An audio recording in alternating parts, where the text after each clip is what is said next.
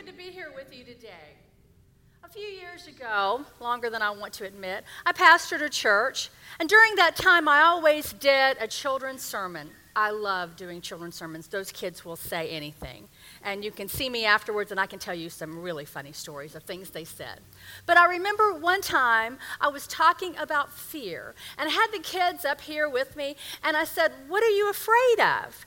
And they didn't have any trouble answering me at all. They said they were afraid of the dark, of thunderstorms, of monsters, of clowns, of things that go bump in the night. They knew what they were afraid of. And then I asked the kids, "Well, do grown-ups ever get scared?" And I was surprised because all of the kids in unison said no. Well, adults sometimes have a harder time saying what scares us. Perhaps our fears are not as simple and straightforward as those of our childhood, but that does not mean that we aren't afraid. Humorist Dave Barry once wrote that all of us are born with a set of instinctive fears: of falling, of the dark, of lobsters, of falling on lobsters in the dark, or speaking before a Rotary Club, and of the words, "some assembly required." All kidding aside, we do seem to come with our own peculiar set of fears. And over time, we learn to get over some of them, but they tend to be replaced by new ones, darker ones, more complex ones. If a fear is persistent enough, we call it a phobia, and we give it this fancy name. Now, there is a man keeping a running list online of every phobia he has found listed in the medical papers or reference books. And so far, he is up to nearly 600. And his list is absolutely fascinating. There are the well-known ones, of course, like, acrophobia, agoraphobia, arachnidophobia, claustrophobia, xenophobia. But then there are some sophisticated names for common fears. The fear of snakes is ophidiophobia.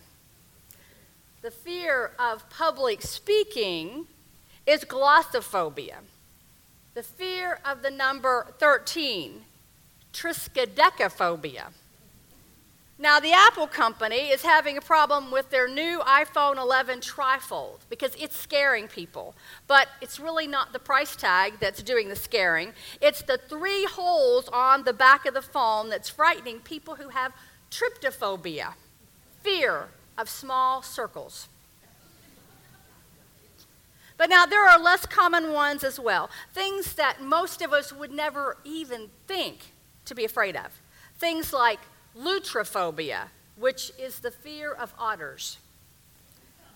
Xanthrophobia is the fear of the color yellow. And then there's the fear of long words, which is hippopotomonstro-escupedaliophobia. But then there is my all-time personal favorite, homiliophobia, which is the fear of sermons. So if any of you out there suffer from that, then my apologies for all of this. We are all afraid of something.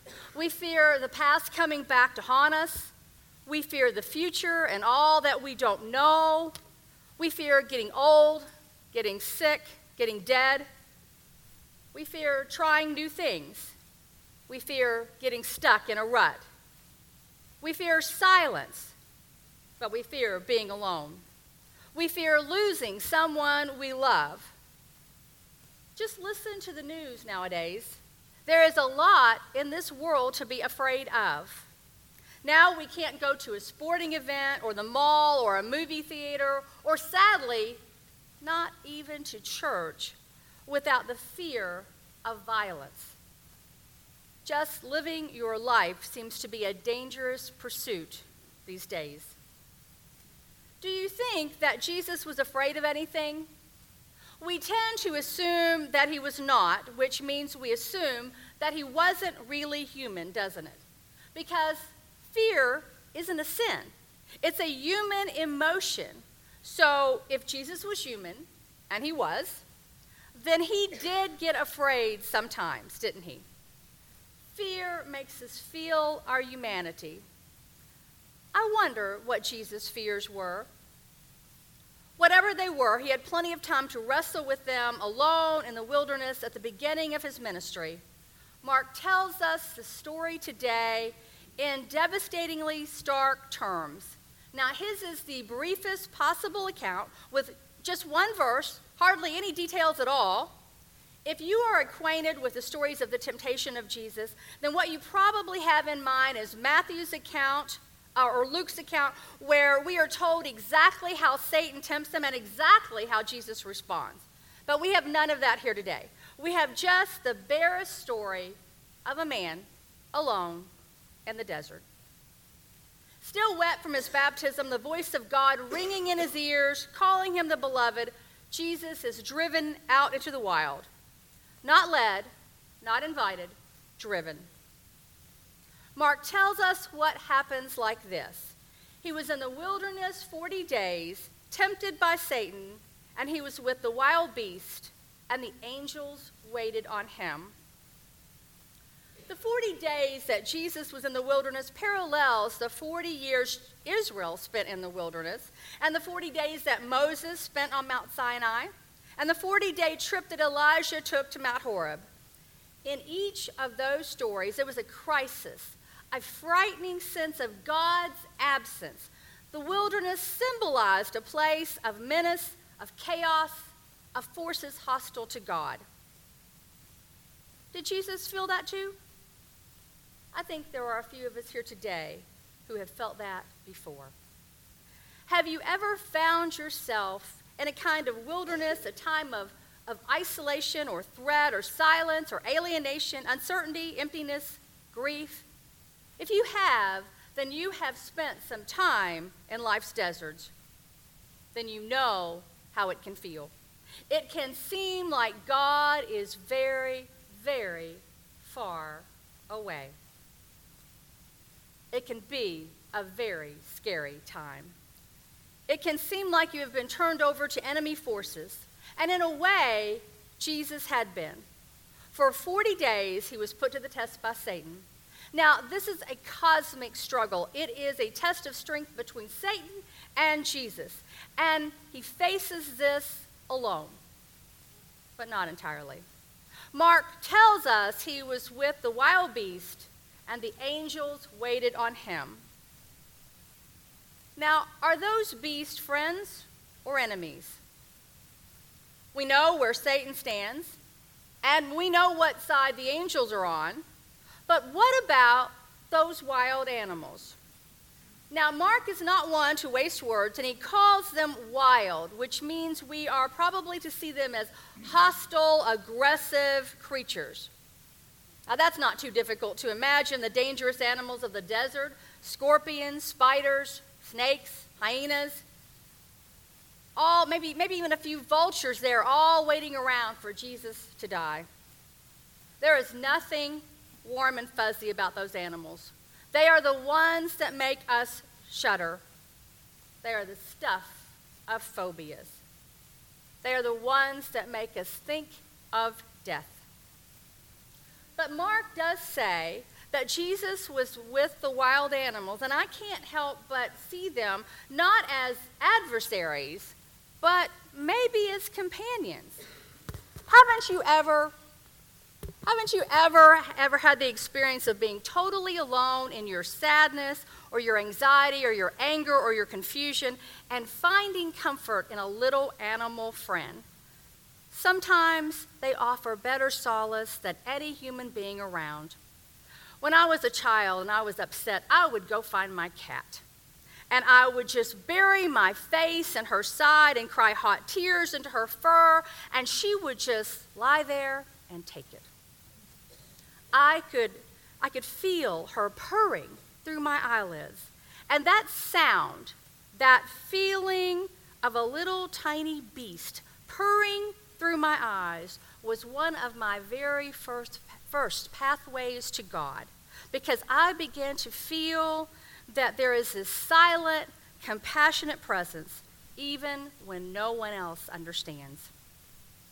There is no reason to think that God is found only in sanctified places. Any part of creation can mediate divine love. God comes to us in whatever ways we can receive. And maybe that's how the animals were for Jesus. Not there to stalk or attack or devour, but to offer some quiet companionship in lonely times. The foxes, wild goats, and sandcats, did they offer their own form of solace in that lonely place?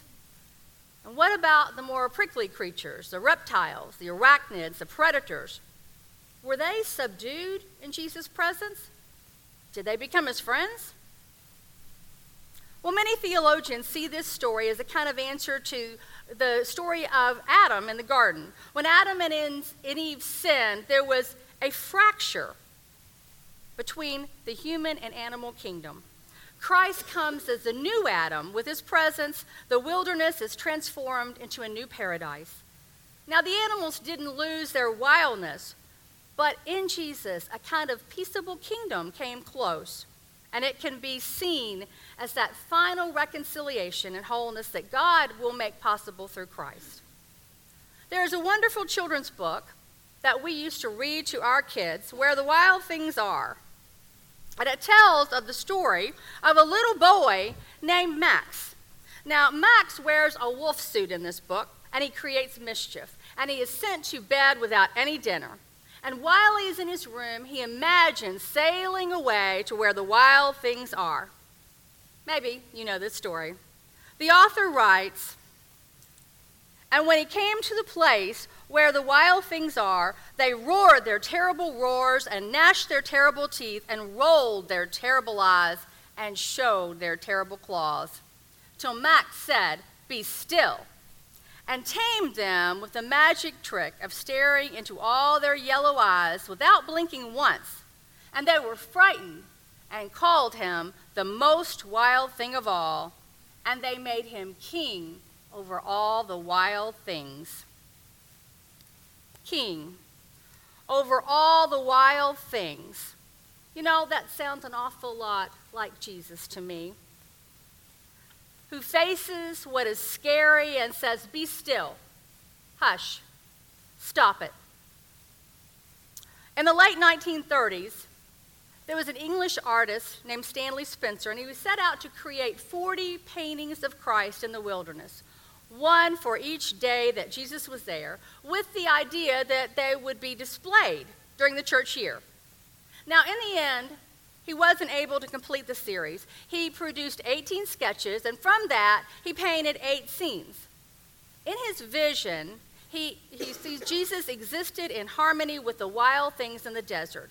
In his painting, The Scorpion, Jesus is seen with a bushy beard and unkept hair, and he sits on the ground with his hands cupped in his lap.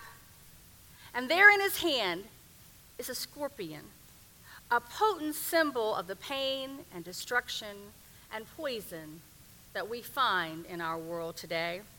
But Jesus is holding it, and he's looking at it so quietly, so thoughtfully.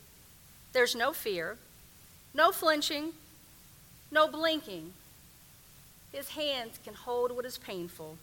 His love can bear what we fear. He can hold a scorpion. He can face the grave and ask, "Where is your sting?" And that's what he did in the desert for us. He faced down his own fears and ours. He faced his own temptations and ours. He looked the wild things in their yellow eyes and he said, "Be still." He was tested by Satan and he prevailed. In the other painting Spencer made of Christ in the wilderness, he relocated various teaching moments from the life of Jesus, and he painted them as though they were there in the desert. Things that happened long ago after Jesus had returned from his 40 days out there, stories he told. Spencer pictures them in the desert. It was as if to say that everything about Jesus' ministry flowed from his experience in the wilderness. And it did. He carried this experience with him, And later in life, rather than fleeing the wilderness, he would seek it out. The wilderness became a part of him. And he became a part of it. He is a part of every wilderness experience that we have, whether we recognize him there or not. There is no lonely place that he is not there. There is no fear that he is not right beside us. He faces our terror. He faces our desert places with us, but he didn't just show us the way through them. He himself became the way. The wilderness is an essential experience for each of us. We are called to follow Jesus, and sometimes that takes us into wild places. But fear never comes from God. Every single event in life is the opportunity to choose faith over fear. Fear is our spiritual invitation to move into wilderness time, to expose our lives to the harsh and honest light of the desert, to allow Jesus to come into our situation and to claim it. When we are afraid, we need to use that time to recommit ourselves to the hard work of clarifying who we are and whose we are. It's a good time to ponder what we've been running from and what we've been pretending isn't there. We may not be able to name our fears easily, but if we cannot find a way to be truthful about what we're afraid of, then chances are we are letting it drive us. And we make so many bad choices when we choose out of fear. Fear is a time to get honest, to face what is hard, to let our fears teach us about ourselves, about what we believe, and most of all, about the God who is bigger. Today, do you know what your wild beasts are? Do you know that Jesus has already walked among them and can tame them and can even convert them into friends? These beasts will teach us if we let them, and Jesus will lead us if we let him. In life, many things will happen to us. You may be transferred, unemployed, enlisted, commissioned, imprisoned, reassigned, hospitalized, widowed, or divorced, or many other things. But, and brand this on your heart, life will never take you where God is not already there. The 17th century French theologian Francis Fenelon once wrote, "What are you afraid of? Of following too much goodness, of finding a too loving God, because in the end, that's what we will find. Beyond the wilderness, beyond the wild beast, beyond any fear or any threat, there is this: an all-powerful, good, and loving God that knows your name and totally adores you." In light of that, what is there really that we have to fear? Pray with me, my friends. Gracious God, the life of faith sometimes is harder than we bargained for. But God, you will not abandon us, not to the storms or the deserts of life. Rather, you will come to our fear-ridden hearts, reminding us that we are your beloved children and calling us to greater faith. May it be so in our lives today. Amen.